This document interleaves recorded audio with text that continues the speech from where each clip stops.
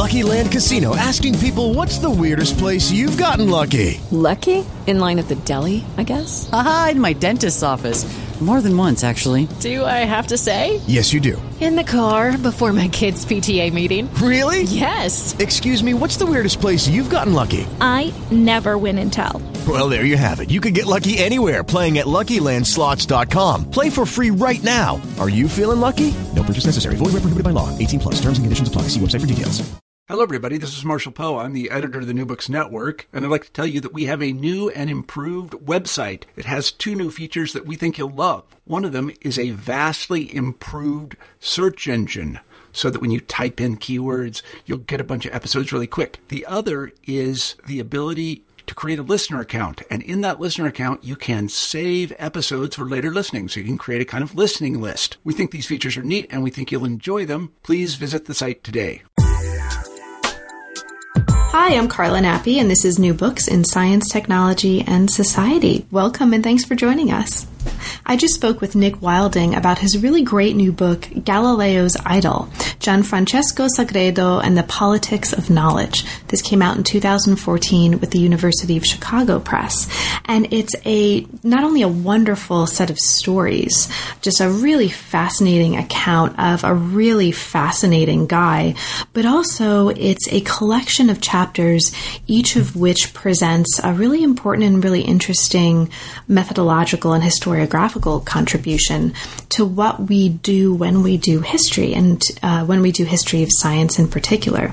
So the book places in the center of a story a figure that's usually on the sidelines of histories of and with Galileo and the scientific revolution, and this is Sagredo.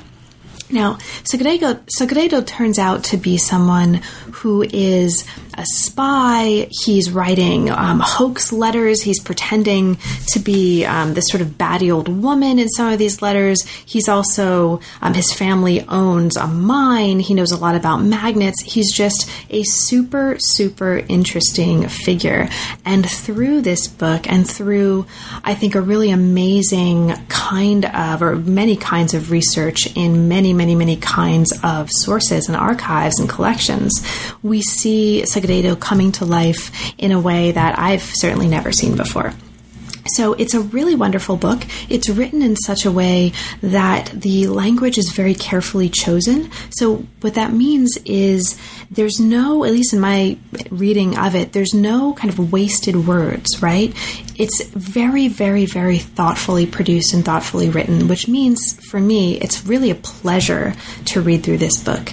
It's concisely written, it's carefully written, it's very carefully structured, and like I said before, it's full of great stories.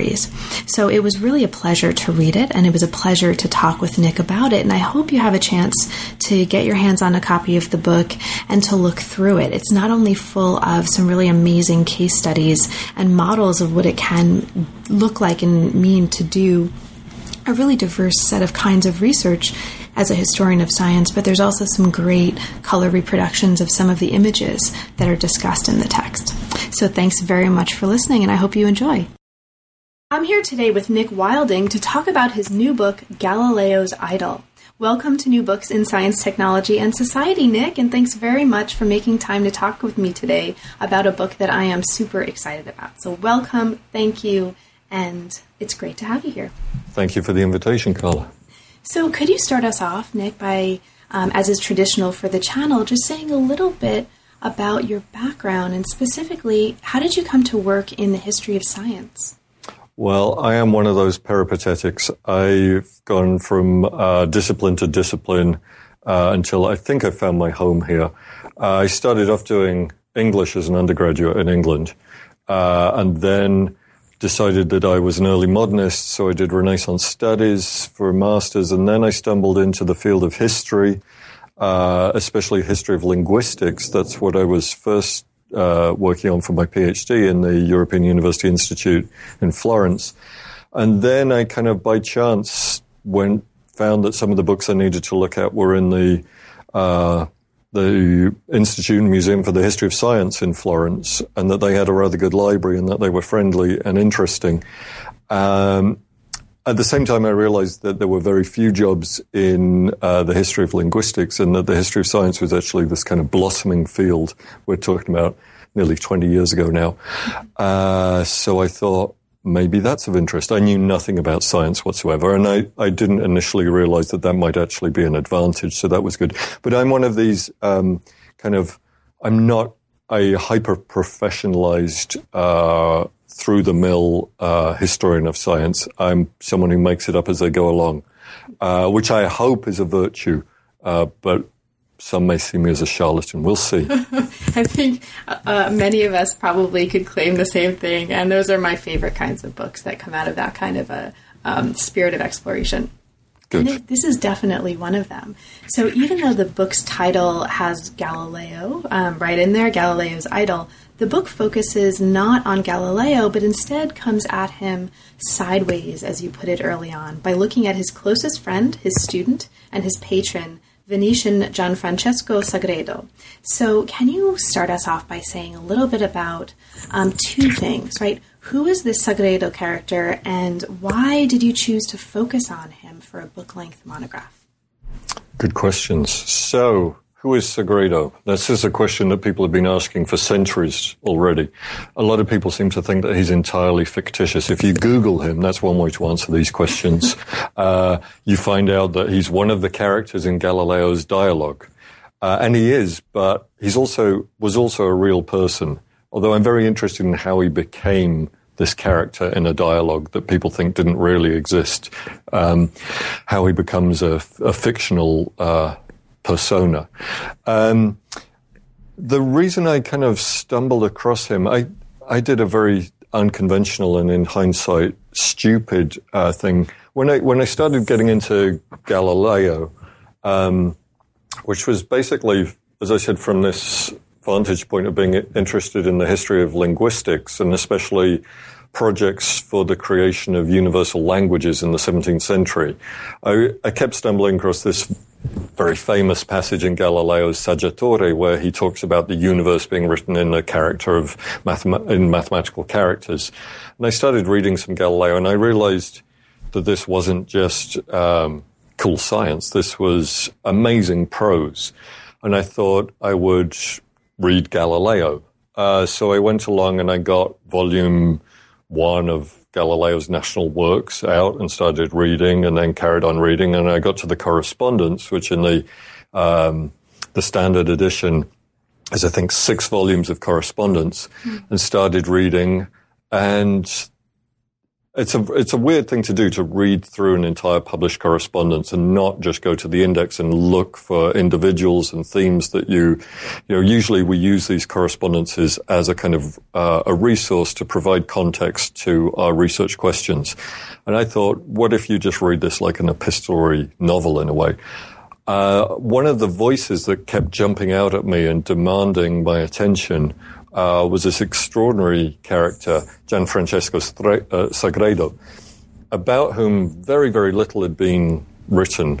The editor of Galileo's works, Antonio Favero, writing over a century ago, had got the basic biographical information together and gone through the Venetian archives and given us a kind of thumbnail sketch of him.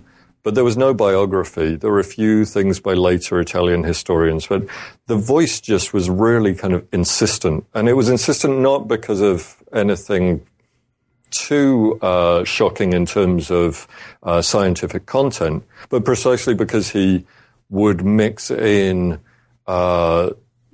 observations of magnetic declination with really, really heartfelt discussions of different qualities of Friulian wine, with economic stuff, with politics, with discussions of his love life, with all kinds of gossip and global news network tidbits. And the whole thing was just this kind of mess, with the science deeply enmeshed within these other kinds of information. And you couldn't just pull out little bits of scientific argument or fact and make much sense of them. People had done that and kind of talked about Sagredo's contribution to lens making and Sagredo's use of ideas about magnetism. Mm-hmm. But that seemed to be missing this really, really rich voice. In a way, it was one of those moments where you realize that you weren't looking for information. You were actually talking to a dead person, which is one of those kind of weird things that historians very strangely do as a profession. Mm-hmm. So this voice just kept coming through. And then by the time I got to about 1620 in the Galileo correspondence, I thought, there's so much here that I really don't want to carry on reading anymore. Sagredo dies in 1620, but I kind of felt like if I carry on reading this correspondence, it's just going to turn into the trial, and then I'll get all interested in the trial, and that's what everyone wants to know about in Galileo. So what if I just remain in ignorance of what happens after that and explore this world of the kind of the young Galileo, or the younger Galileo, and his years in Venice, and try to go sideways from there and use Sagredo as this point of entry into that world, and not think about where it all ends up, but think about how it was constructed as it went along. Now, there are a number of really, really striking things about this study. One of them, and we'll get to some of the others, there are a lot of them actually, we'll get to some of the others in a bit, but one of them you mention in the book, and this is the fact that though this is your first monograph, this did not start out as the dissertation project. So right. Can you talk a little bit about that? Yeah, I wrote a crazy dissertation under the very, very laid back and hands-off guidance of John Brewer, which kind of meandered around all kinds of topics. There was a lot of Athanasius Kircher, crazy 17th century Jesuit stuff. Mm-hmm. There was stuff about instruments. A lot of it was about universal language and history of linguistics. And I was really given this luxury, as I regard it. Most people would regard it as bad advice, but I thought it was this real luxury of writing a PhD, which wasn't intended to be a published book. So I didn't have to think about who my readership would be beyond the committee members of my PhD. I didn't have to think about audiences and markets and publishability. And I was in Italy, and I couldn't really imagine getting a real job in a real place. So this was the product of a heterotopia. So I wrote a heterotopic text. I've since gone back and kind of scavenged and cannibalized various bits and pieces of the PhD, but it resolutely wasn't a book. And I think we kind of rush as academics to kind of over-professionalize our students to some extent and deny them the pleasure of that space of just curiosity and pleasure. We force them into a publishing world way too early. Well, that's my self-defense anyway.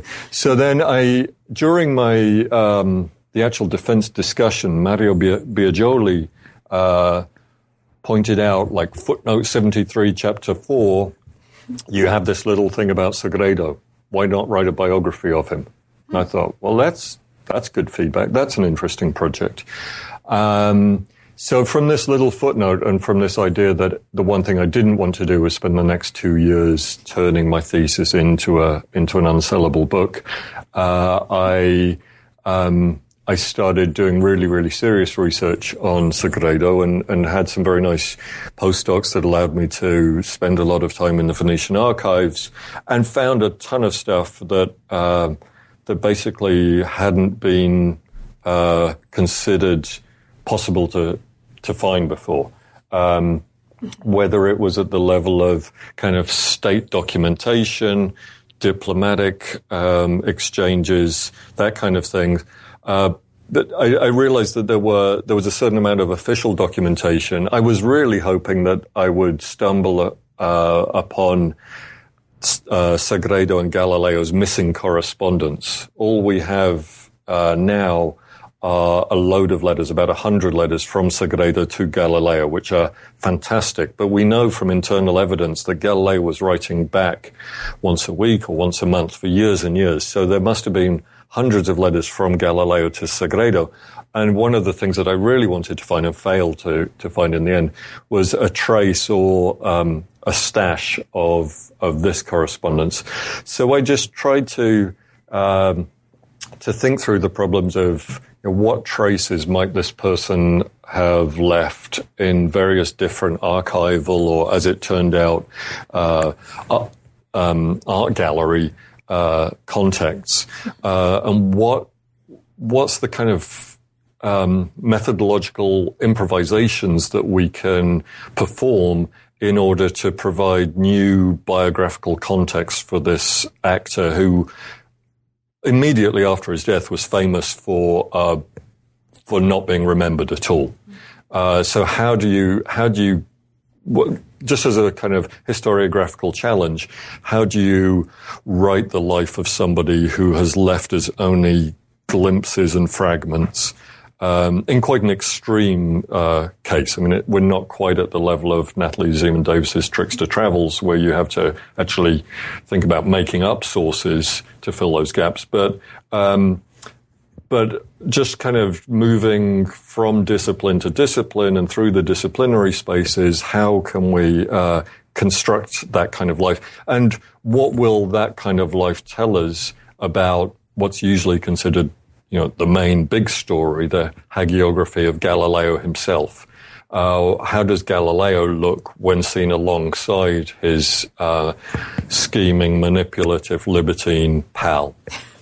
And this is a great place to from which to jump into the book itself, because one of, in fact, the really striking things about the book is precisely this range of kinds of materials and kinds of material traces that you bring to bear in telling this story. And this includes, and we'll talk about many of these, ornamental woodcuts, epistolary hoaxes, murder case files, intercepted letters, dictionaries, published correspondence, poems, and paintings. And so you mentioned the art gallery, and this is, in fact, where Chapter 1 brings us. So Chapter 1 identifies 3 portraits of Sagredo, and this is a really fascinating case study that you call The Mystery of the Missing Portraits. So you talk here about the importance of, among other things, digital humanities, the digitization and the searchability of back issues of kind of journals and journal articles that we tend not to really pay much attention to, right, or have much access to now,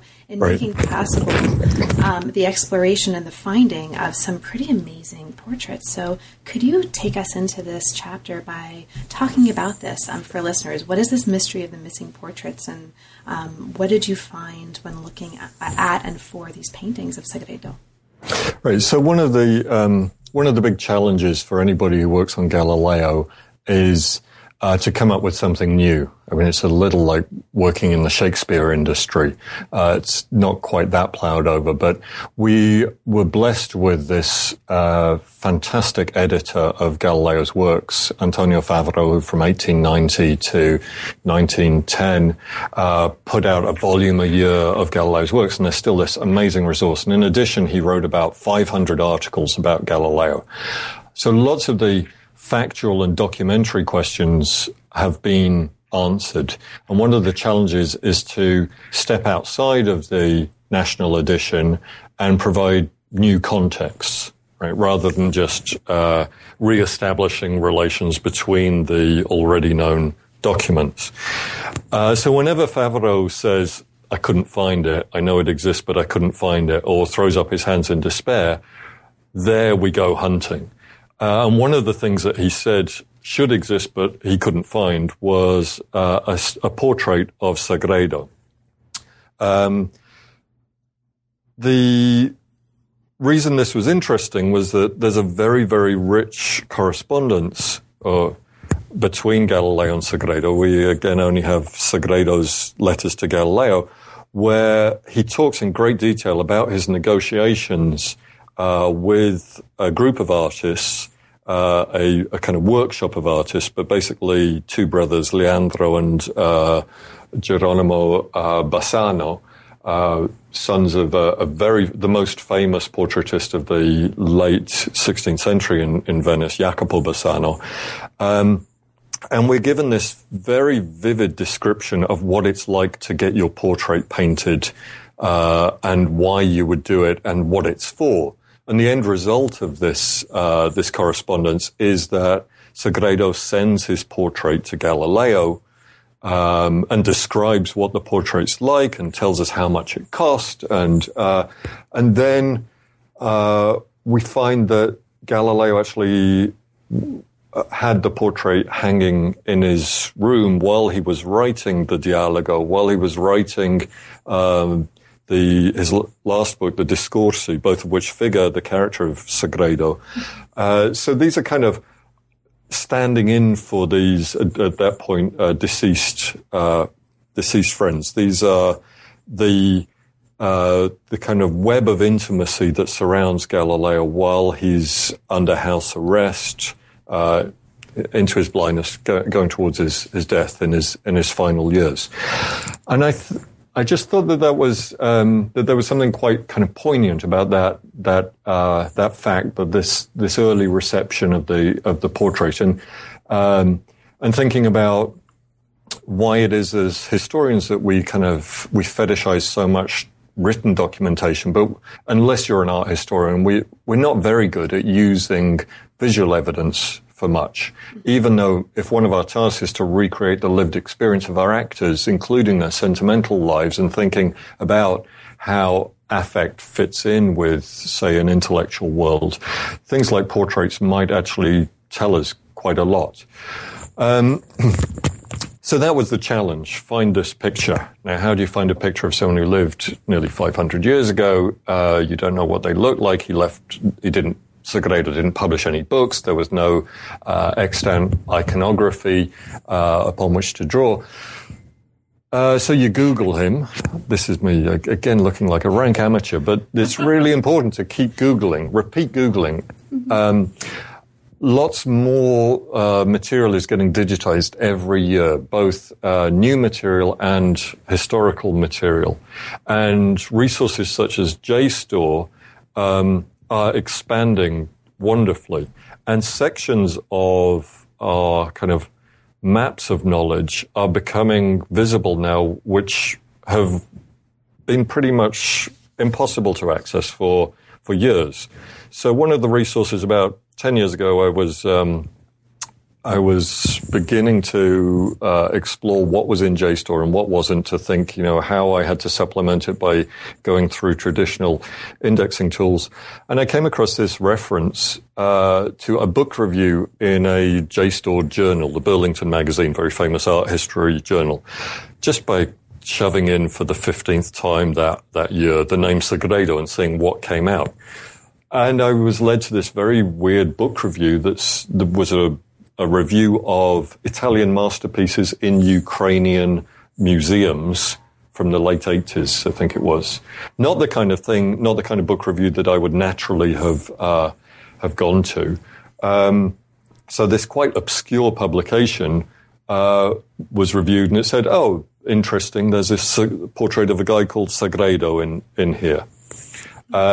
Now, my ears pricked up at that. I rushed down to the New York Public Library, where they actually had the volume under review, the Ukrainian Italian masterpiece catalog, and had someone help me with the Ukrainian, found the image, and there was this guy who was a cheerful-looking Italian, and apparently on the back of this painting, which is located in Zhytomyr, which I've never actually seen. I haven't gone and seen the original. I've just been supplied with photographs.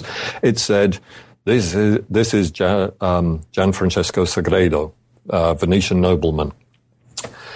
Now that was kind of interesting, nice to put a face to a name. But what really surprised me was that I knew that I'd seen that face before. I don't have a very good visual memory, at least not for real people, but for images, I sometimes have an okay visual memory, and then out jumped from some dark recess, I knew that I'd seen this face, aged somewhat, but that it had to be the same face. So I went scrambling through all of the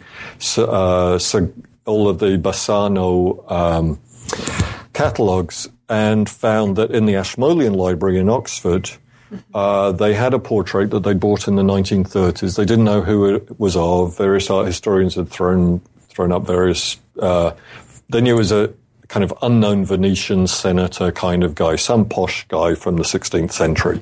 This portrait had never been put on display. It was sitting in the down in the stacks of the Ashmolean, and the face was exactly the same. So, looking by kind of then triangulating the internal evidence of that portrait with the evidence that Sagredo provided in his letters to Galileo about the iconography of the piece and biographical details, I was able to, I think, pretty securely match up the identity of the two sitters. So the Żytomir portrait says it's of Sagredo in a 17th century hand. The Ashmolean portrait, all the internal evidence says that it has to be a senatorial class, probably a consul. He has a peculiar kind of Venetian book called a Commissione Dogale, which is basically his diplomat's instructions sitting on the table. And on this beautifully painted table is a very lavish Oriental rug. And happily, it turned out that there are people who know a lot about rugs and can identify them very precisely, the points of production. It turned out that this rug was one of the first of its kind ever to be painted in Western European art, and that it was a rug from Isfahan. And there in one of Sagredo's letters was a reference to being sent a rug from the Shah of Persia in 1613. So everything fitted together very nicely. Subsequently, we discovered traces of another portrait, which may still survive. We only have a late 19th century black and white negative photograph of it. But this was a whole little field in art history that the art historians hadn't gone down because they didn't really know what was being depicted in this painting. And the historians of science had gone down because this was art history. So, trying to make a virtue of my interdisciplinary and peripatetic nature, I tried to breach those art-science divides and work out what was going on. And the picture, it turned out, was iconographically very, very suggestive. There's a kind of fantasy landscape in the background. This is on the cover of the book, so even if you don't go and buy it, just have a look at judge it by its cover. There's a nice building in the background, which can only be the lighthouse of Alexandria, the Pharos of Alexandria. And there are lots of very, very interesting discussions going on in Venice at precisely this time about what the nature of the catoptrical device was in the lighthouse, and even suggestions that this wasn't just a lighthouse, but some kind of, as Eileen Reeves calls it, an imperial telescope, a massive Foucauldian panopticon whereby the entire Mediterranean world could be surveyed by the Ptolemaic Egyptians. So this was, in terms of content, this wasn't just a picture of a Venetian senator either. There was an attempt to mythologize the new science. So it became this very, very rich source and a nice point of entry into thinking about how Sagredo wanted to depict himself and how identity becomes lost because of divisions between academic disciplines, where art historians and historians of science no longer talk to each other and are no longer trained in each other's methodologies and techniques. And this is actually a really nice aspect of, I think, all of the chapters, is that in addition to presenting these moments and case studies. Each one of the chapters also uses the material that makes up the content of the chapter to make some kind of an argument that has broader, or at least one argument that has broader historiographical and methodological implications. So, for example, as we move through the chapters, we won't have time to talk about all of the chapters individually, but Chapter 2, among other things, is making an argument by looking at Sagredo and his roles in two major disputes. Perhaps at least one of them we'll talk about. This is a dispute between the university and the Jesuit college in Padua and the Venetian interdict. It's making a broader claim about the importance of making intermediaries and go-betweens into more active agents and network makers, right? And then There's also a third chapter that, again, we'll sort of blitz through and maybe come back to on our way to the spying, but a third chapter that looks directly at Galileo in his pre-telescopic years and really looks, interestingly, at instruments as sort of social mediators and looks at the relationship between instrument and text. So there's a lot of really interesting things going on in those two chapters. But I want to bring us to Chapter 4. This is a super duper awesome, cool chapter. And this is a chapter that explores, as you put it, the use and movement of texts beyond the original intentions of the makers. So here we have documents that were intercepted and stolen and copied, and we'll talk about some of those. We have documents whose, as you put it, archival location tells us about their use. We have documents, as you put it, that lied about their own nature, and documents that should not exist. Okay, so to understand what's going on here, you bring us into August 1605, and this is a year where Sagredo was made treasurer to a fortress in Palma Nova. He was posted there for a year, and this is one of two occasions when he left to Venice for a prolonged period. And I mention this in part because I have to mark one of the most wonderfully horrible puns in all of the book, which is on page 50. Absence makes the fondo grow hardier. I was so proud of that. I get it. Okay. We are a very punning household here, so I saw that and I was like, oh, I gotta mention that.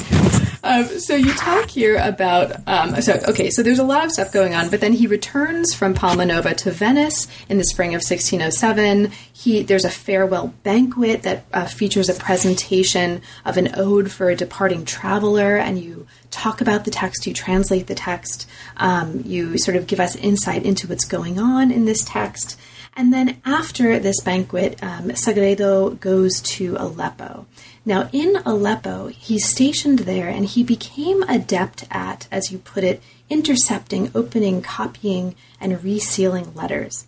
Now, this is super fascinating. And so can you give us some insight into this aspect of the story? For you, what's perhaps most important for us to understand about Sagredo's activities doing this? And, what's the larger consequence of this moment in the text, or this aspect of your argument in terms of the larger work that the book is doing? Right. So I guess just in the same way that the portrait of Sagredo isn't just interesting because of what it depicts, but because it has gone through all of these transformations of reception, of us not knowing who it represents, and simultaneously being the same object, which was Galileo's, and is this monument of this very intense friendship. In the same way, I became more and more aware, especially reading the work of a great Venetianist, Filippo de Vivo, that it's a kind of basic point for students of literature, but sometimes historians struggle to get it, that texts do not bring their own meaning. They don't have meaning. Meaning is constantly generated, and meaning changes over time and according to individuals and groups of interpreters. So what I was interested in doing here was trying to look at the kinds of sources that would open up these kind of interpretive communities and see how a single text might oscillate between radically different meanings as it traveled geographically and temporally to its perhaps final resting place, the archive where we as historians encounter it, and how the entire history of the document could be narrated rather than merely its purported contents, and how we could establish a dialogue or a series of dialogues about the various ways in which a text has been made to signify over time. So one source for that is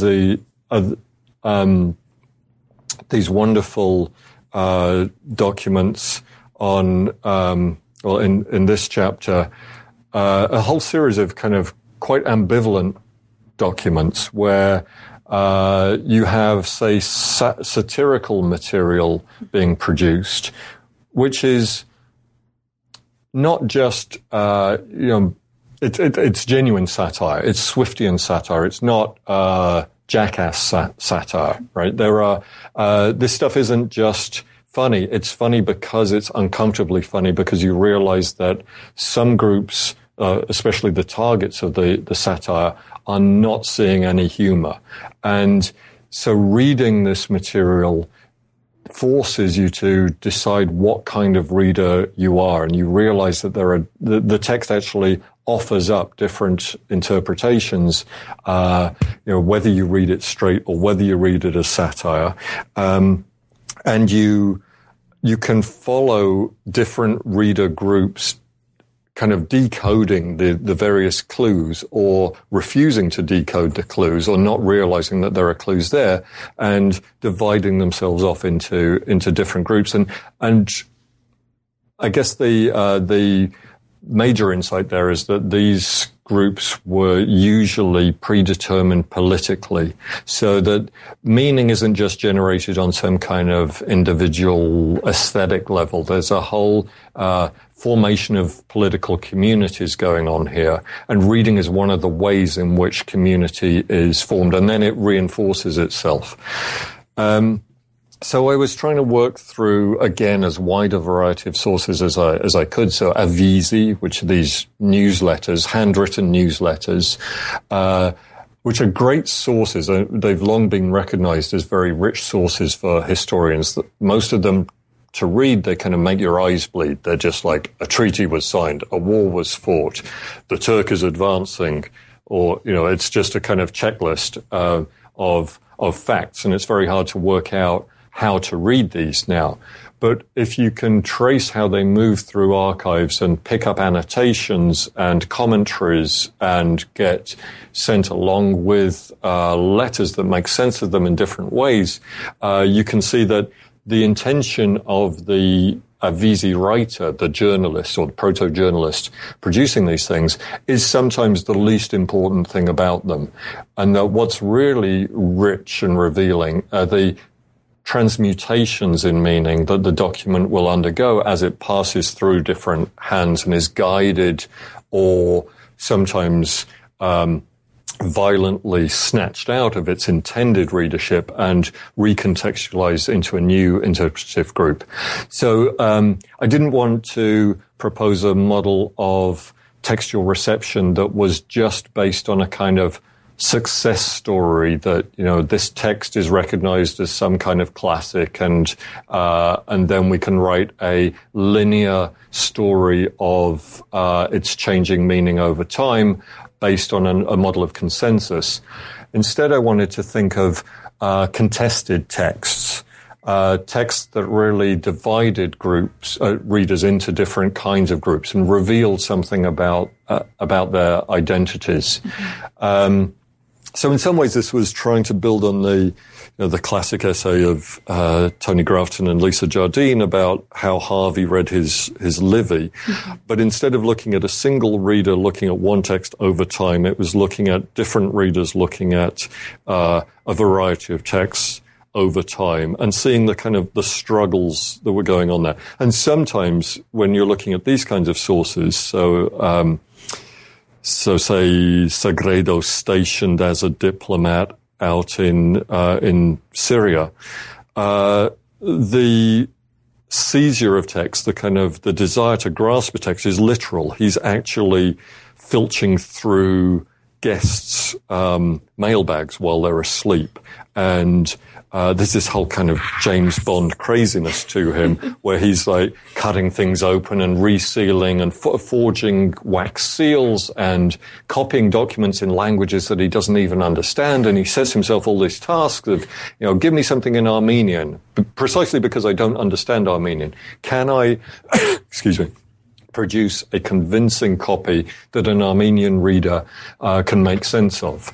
If so, then I can produce an adequate transcription, even if I can't understand the text. There's this deep investment in the value of documentary culture, which is really the fuel of the early modern state. So part of the larger argument that I was trying to intervene in here as well is to insist on the importance of archival and manuscript sources and get beyond what I find as sometimes rather sterile debates about the print revolution and the inevitability and importance of print, and look instead at the relationship between print and scribal publication as two forms of making textuality, and that relationship shifting over time and being very, very locally situated. So that's the larger context was an attempt to approach print from the vantage point of a deep investment in scribal publication and that kind of world of manuscript circulation, and thinking of these things not as just being produced or published in a singular act, but that being an ongoing process whose history we could actually write and reconstruct. And there's some great descriptions of this kind of spying activity in Chapter 5, and also some important points about the kind of history of these documents that he's intercepting and copying and sending back to Venice. And you mentioned that these files actually remained invisible for a really long time because they were archived under the wrong years, right? So there's this really great sort of history of what happens materially to and sort of conceptually to a document that actually, really deeply affects how we incorporate it or not into our stories. And there's also some really interesting stuff in Chapter 5 as well that challenges how we typically think of the kind of, as you put it, I think, nature and chronology of global scientific networks of the Jesuits. And so there's some really interesting contributions and revisitings of that history of Jesuits and the sciences in Chapter 5 as well. But there's a moment before then that I have to ask you to talk about because it's hilarious and awesome. So before we even get to there, right, and we'll kind of move beyond this in a bit, there's this fabulous epistolary hoax in 1608 where Sagredo is pretending to be, I think you put it, a rich, old, slightly batty widow. And he gets involved, like under this, pseudonym of Cecilia Contarini. He gets involved in this hoax where he sends letters, right, this is called the Berlinzone exchange. Mm-hmm. It's really funny. It seems really interesting. And also it's making a really important point here about the need to take the senses of humor of our historical actors playfully and seriously and sort of consider it in the histories that we tell, which is something that we don't always do, right? Especially early modernists reading documents. So could you bring us kind of briefly into this epistolary hoax? What's going on here and what's important for us to understand about what's going on, for us to understand the larger arguments that you're making here? Okay, so I guess the broad context is that America's being discovered. And so Venice for the last century has been increasingly worried about how it's going to remain rich. What are the alternative sources of spice going to be? How is Venice going to maintain its monopoly over the Western European market for spices? Vasco da Gama's gone. The Eastern Mediterranean is becoming Venetians think, although in reality not much is actually, there's not that drastic a decrease in spice in the spice market. But Venetians are kind of convinced that the world is out to get them, and that their main source of riches is threatened. And they're, long term, they're right. Look at the place now. So one of the perceived enemies in this world, and it's quite a paranoid world, is the relatively new missionary order of the Jesuits, set up in the mid-16th century, and very, very quickly becoming what we would call globalized. And I think that's probably a useful term to use. I mean, this is the first order that can claim that if there were something like time zones, they've got someone in each one on the world. No empire can say that, and very few, if any, early modern companies can say that. But the missionaries the Jesuit missionaries have stationed themselves, piggybacking on various mercantile systems, pretty much spread right around the world. And for the Venetians, this becomes a threat because they think that what the Jesuits are actually doing, along with probably the Habsburgs, is trying to construct a universal monarchy. And this drives them crazy because they think that Venetian republicanism should be immortal, should last forever, and that on all counts, attempts to construct a universal monarchy should be resisted. And along with, say, Elizabethan English courtiers and diplomats and lots of other people, Catholics too, they perceive a threat, a threat embodied by what they see as a Jesuit information order that's global, secret, cosmopolitan, doesn't owe any allegiance to nationality or family or all the things that matter in early modern identity. The Jesuits are terrifying to Venetians. The more immediate context is that in 1605, 1606, there's a standoff between the papacy and Venice. It's about a very minor, or at a superficial level, it's about a very minor incident. But the result of it is that Venice is placed under interdict, which is spiritual death to believers. It's very, very, it's hard for us to imagine what that means now, but children can't be baptized, marriages can't be performed, funerals can't be performed. This is deeply harrowing for an early modern Catholic to be placed under interdict. And the Jesuits are widely perceived to be the main machinators behind this. So Sagredo does all he can in every context to expose what he sees as the wily machinations of the Jesuit foxes.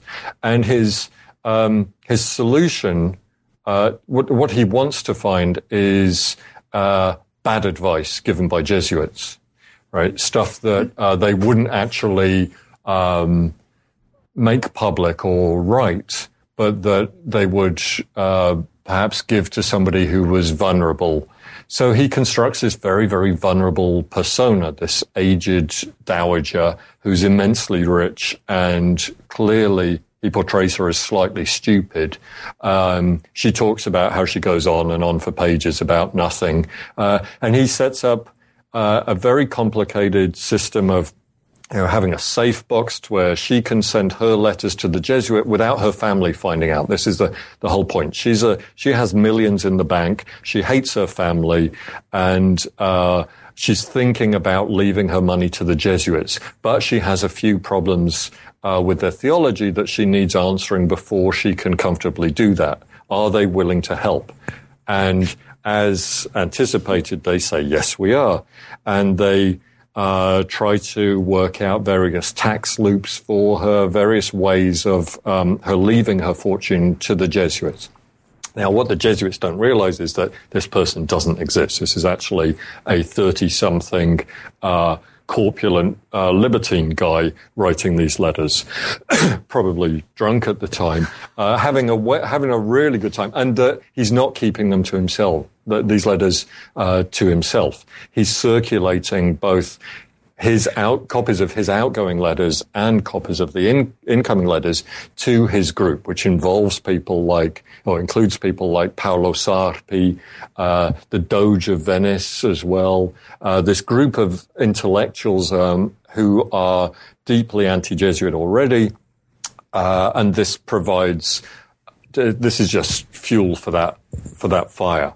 So it's funny because the Jesuits say really stupid things. It's funny because the voice of this person, once you realize that she doesn't actually exist, is just a comic masterpiece. And it's a little disconcerting that it is so funny now because, let's face it, most things that describe themselves as comedies from the early modern period, you really have to read the footnotes before you laugh, if ever.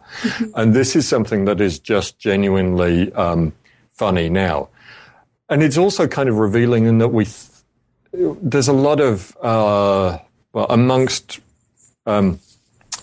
the massive banal observations about what the internet has done to identity and to our sense of selves and stuff, there's this frequent claim that we can invent our identities for the first time. We can have virtual identities, virtual presences that are different from our lived experience and yada, yada, yada, that media creates the ability to multiply personae and live a rich and fulfilling fantasy life. And here we see precisely that stuff going on in epistolary culture. So I'm not making that point just to say there's nothing new under the sun, but that there are very specific relationships between certain kinds of media and certain epistemologies or even ontologies in this case, which are quite exciting. The other reason I was very interested in this is that historians of science have done a lot of very splendid and revealing work over the last few decades. Basically, I guess our founding text is Leviathan and the Air Pump, where we pay lots and lots of attention to the kind of the linguistic turn, the rhetoricity in which truth claims are made. One of the most frequent stories that we see told about that is that there's a kind of underlying ethical rhetoric and a construction of credibility, which is supremely important. That, as Chapin argues, you believe Robert Boyle not necessarily because of the truth of his observations, or rather the truth of the observations are reliant upon us seeing him as a virtuous Christian virtuoso, weird recluse kind of. The persona underpins the epistemology. Now, so the problem is what happens when the person writing the text does not actually exist, right? How do we deal with the reception of pseudonymous or anonymous texts within the history of science, first of all? But in order to uncover that, we have to think about how contemporaries dealt with this very, very prevalent phenomenon of pseudonymous and anonymous publication. Within certain genres, we're talking 25, 30, 40% of texts being anonymous, especially political texts. So how do people read those texts? Do they care whether a text is anonymous? What happens when the author's already dead? Before the text was even written? What happens when readers are unsure whether an author is real or merely constructed within the text? So I wanted to throw those kinds of puzzles up to see how social constructivism could deal with them. Problematize and historicize the category of the sociological actor, and don't regard that as the foundation upon which a social constructivist model can be based, but rather have a more kind of dynamic notion of sources constructing actors, constructing sources, a kind of circularity there, and see whether we could get beyond that by looking at reading practices and reception and the generation of meaning, rather than merely concentrating on authors saying what they thought and pretending that there was no problem there. Right. And there's also a great chapter 7 on masks that really explores this. And speaking of nothing new under the sun, there's also nothing new under the sun spots, perhaps, because this really looks at... Good pun. Thank you. This really looks at also the ways in which Sagredo's earlier experience with this hoax and with pseudonyms and fake identities as a kind of strategy of writing informs the way he's involved in the sunspot debate, right? Right. That Galileo was part of. And the larger argument that's really emphasized in this chapter for listeners who might be particularly interested in histories of authorship and identity and pseudonyms is really sort of asking us, among other things, to think about early modern authorial practice as you put it, a rich field of positions. You compare Galileo as author to Cervantes, right? Much more so than to a modern scientific author. So it's a really interesting and I think important moment that revisits and concretizes this series of ideas about pseudonyms and authorship. But there's another chapter. This is perhaps one of the final things I'll ask you before we move to our conclusion, but I have to ask you because it's fascinating. There's a chapter 6, that reapproaches a very, very well-known Galilean text, the Siderius Nuncius, from the perspective of sort of thinking about the subterfuge that Sagredo was involved in previous chapters. And you're showing here that by paying attention to, in particular, the woodcuts, right, involved in the printing of the Siderius Nuncius, we actually come to a very, very new and very different understanding of the text and its history, and especially its initial publication and its initial impact. So this involves thinking about the importance of Galileo's vacillation and the time he spent in choosing a title. So that's really, really interesting. But it also involves looking at the marks in the title pages, right, and these woodcuts, to try to understand who printed this text and why Galileo would have chosen to work with this person. So there's a moment in here that I'd love if you could talk about, in particular, this figure, Roberto Maieri, who is fascinating, who comes through in your analysis of his woodcuts.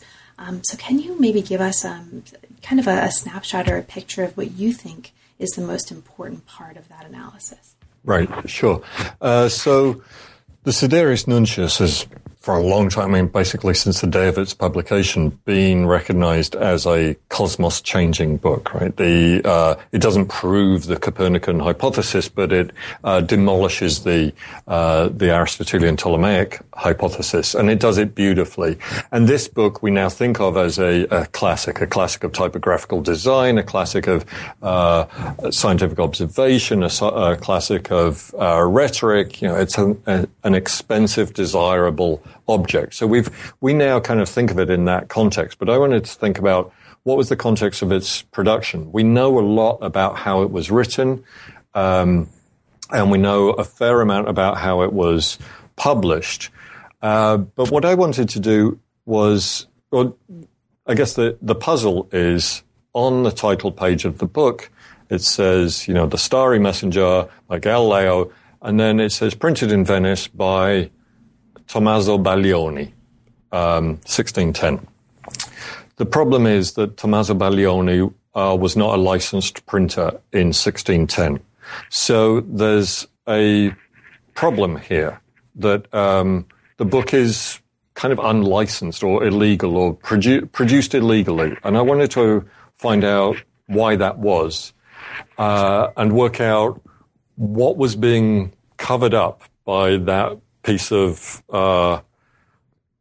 unreliable evidence. Mm-hmm. And the way to do that, this was first suggested to me by Paul Needham. He said it, I think, as a joke, but I missed the joke on that occasion. He said, well, of course, the way that you can find out who a book is printed by is look either at the typeface, although for 17th century books that's very hard. You can do that for 15th century books, but not 17th century books. Either identify the typeface or look at the stuff that doesn't matter in the books, the stuff that isn't designed specifically for that book, but is reused in lots of publications by the same printer. So things like ornamental wood blocks, ornamental capital letters, right? Nobody thinks, apart from what size letter M you need to use. You don't think which design best suits this book. This is a cheap and quick book that was produced, the Sidereus Nuncius. So, like an idiot, I went around, I had this daily routine. I was at the American Academy in Rome at the time, and I had a daily routine of, I think, 4 different libraries, all of which had differently awkward opening times and different amounts of books that you could order. And I would go run from one to another, placing orders, as many as I could for that day, and then run to the next one and place orders, and then run to the next one, place orders, then go back to the first one where the books may or may not have been delivered. And all I wanted to do was try and find other instances of these woodcuts being used. So I'm sure, very, very annoying to librarians, because I would ask for, if they'd given to me, 10 books, and then skim through them in 20 seconds each book, no wood blocks, not interested. They probably thought I was just looking to steal stuff or something. I don't know. Well, that comes into the story later on. And then relatively quickly, I found multiple examples of precisely the same wood block. So not just the same kind of iconography of a wood block, but the same lump of wood being used with exactly the same chips missing in it. And I found I could reconstruct a kind of genealogy of these wood blocks' use, and realized that they'd all traveled together back through different publications over the space of about 10 years. Wood blocks are really good because they're not durable enough to survive with heavy use for centuries. They disintegrate relatively quickly, but you can keep them going for maybe a few decades, depending on how heavily they're used and what kind of print runs they're used for and how well they're cared for. And they don't seem to be traded as frequently, perhaps, as typeface might be. And what I found by using that evidence of where else these woodblocks appeared and squaring it with various traces of documentary evidence was that the Sidereus Nuncius was actually printed not by Baglioni, but by his boss. So this wasn't a radical leap into an abyss or that shocking a discovery, but it was good evidence that his boss, who was this guy Roberto Meetti, and Meetti was relatively well known amongst the world of Venetian print historians because he's the only person during the interdict to be personally excommunicated. Mm-hmm. He publishes all of the really hard-hitting political anti-Roman works for the Venetian intelligentsia. Most of Sarpi's works get printed by him, and in Rome they're furious with him. They're furious with Sarpi as well, but they're really furious that this guy is doing a good job getting these books printed. And he'd been in trouble for at least a decade before for smuggling banned books over the Alps and reprinting banned works. I mean, he's a great underground printer, and he does the best he can to efface his traces. Right? When he's placed under interdict, he doesn't put his name on a book until the interdict is lifted a decade later. So there are no books that say printed by Roberto Meetti. After the very last book that has his name on is Galileo's book, the Difesa, which is published in 1607. That's published already after Meetti has been placed under, has been excommunicated. Excommunication at this point, the Edict of Excommunication explicitly states that not only is Meetti going to burn in hell forever and ever, but anyone who prints a book with him is also excommunicated. So the puzzle is, first of all, what on earth is Galileo thinking to go with the one blacklisted printer in Venice in 1607? And then, why on earth would you go back to that printer in 1610 when he's still still excommunicated? Other people seem to be beginning to shun him. He's losing his political support slightly. What's Galileo's strategy here? Now, Galileo's strategy in the Sidereus Nuncius has traditionally been seen as, I want to stage a scientific revolution, right? that's the kind of 19th century answer. The most sophisticated correction to that was Mario Biagioli's wonderful book Galileo Courtier, where he said, it's actually about power, and if we read the text and think about what Galileo is trying to do with this text, what's the text doing performatively in its rhetoric, we see that there are all these moves being made to get into the Medicean court, which were successful. What I started to realize was that the bibliographical evidence told another parallel and contradictory story, that Galileo was at the same time also showing support for the Venetians' Senate's position against Rome by giving his work to this guy Roberto Meietti.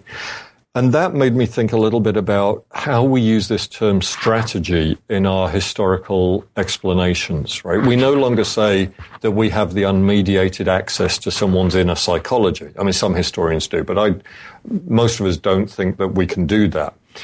But what we do think we have access to is the strategy. But the strategy is actually a kind of weird hybrid term where what we're describing is what actually happened, but then we're claiming that that's what was meant to happen and that that's what a strategy is. So I wanted to think less kind of, and therefore it's a teleological fiction.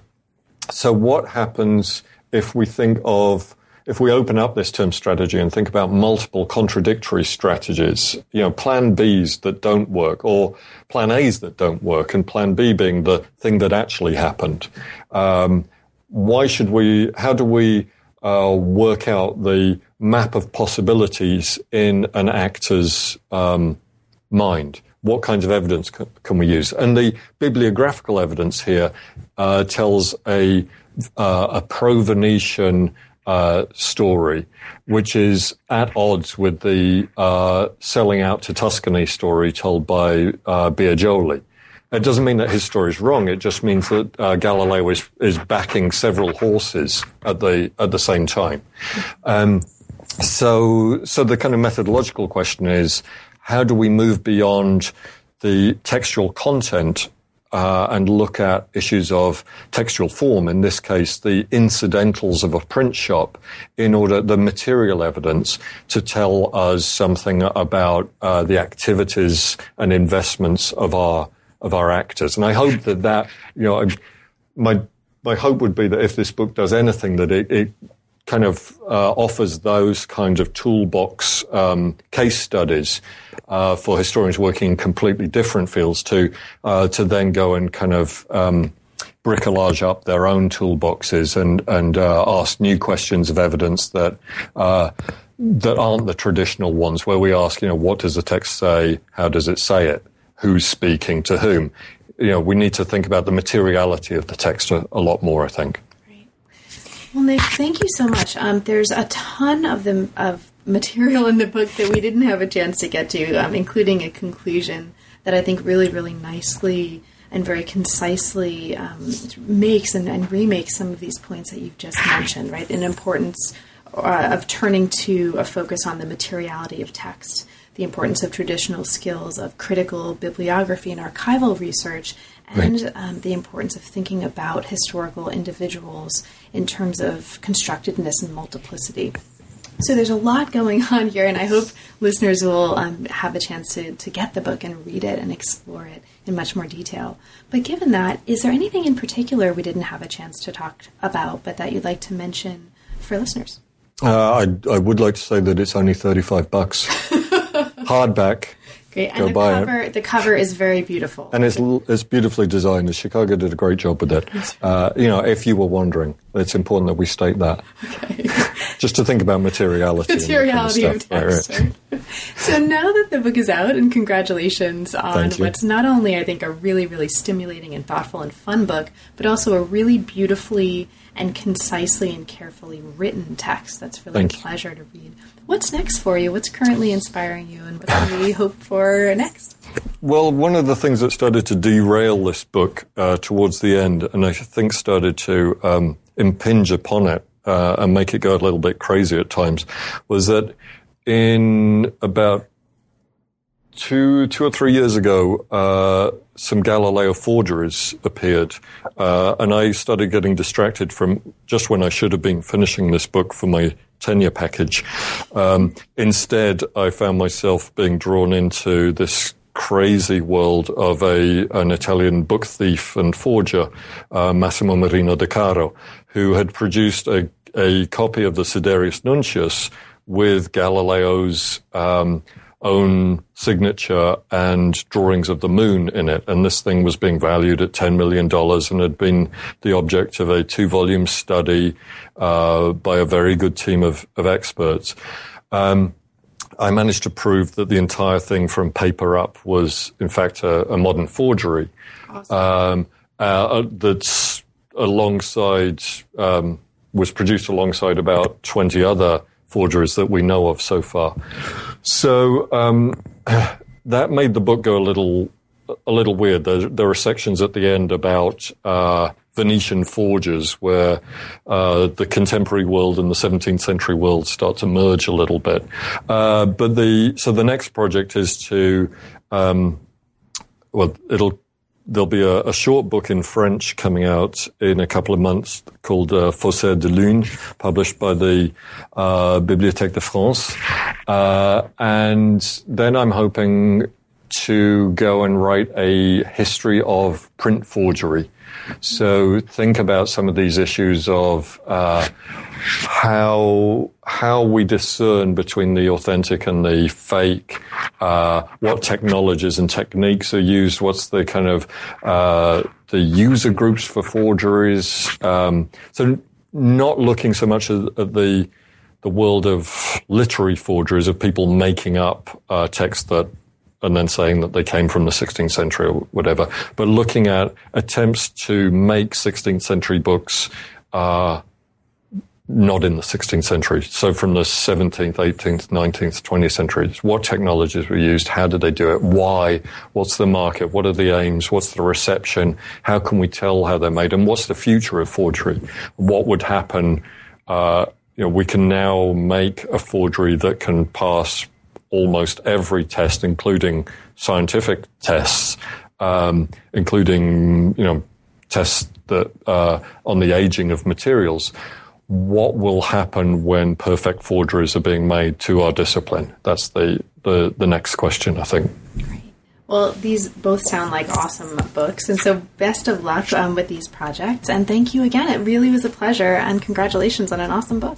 Thank you very much. It's been a pleasure talking to you. You've been listening to New Books in Science, Technology, and Society. Thanks very much for joining us, and we'll see you next time. Hello, it is Ryan, and we could all use an extra bright spot in our day, couldn't we? Just to make up for things like sitting in traffic, doing the dishes, counting your steps, all the mundane stuff. That is why I'm such a big fan of Chumba Casino. Chumba Casino has all your favorite social casino-style games that you can play for free anytime, anywhere with daily bonuses. That should brighten your day a little. Actually, a lot. So sign up now at ChumbaCasino.com. That's ChumbaCasino.com. No purchase necessary. VGW Group. Void where prohibited by law. See terms and conditions. 18+.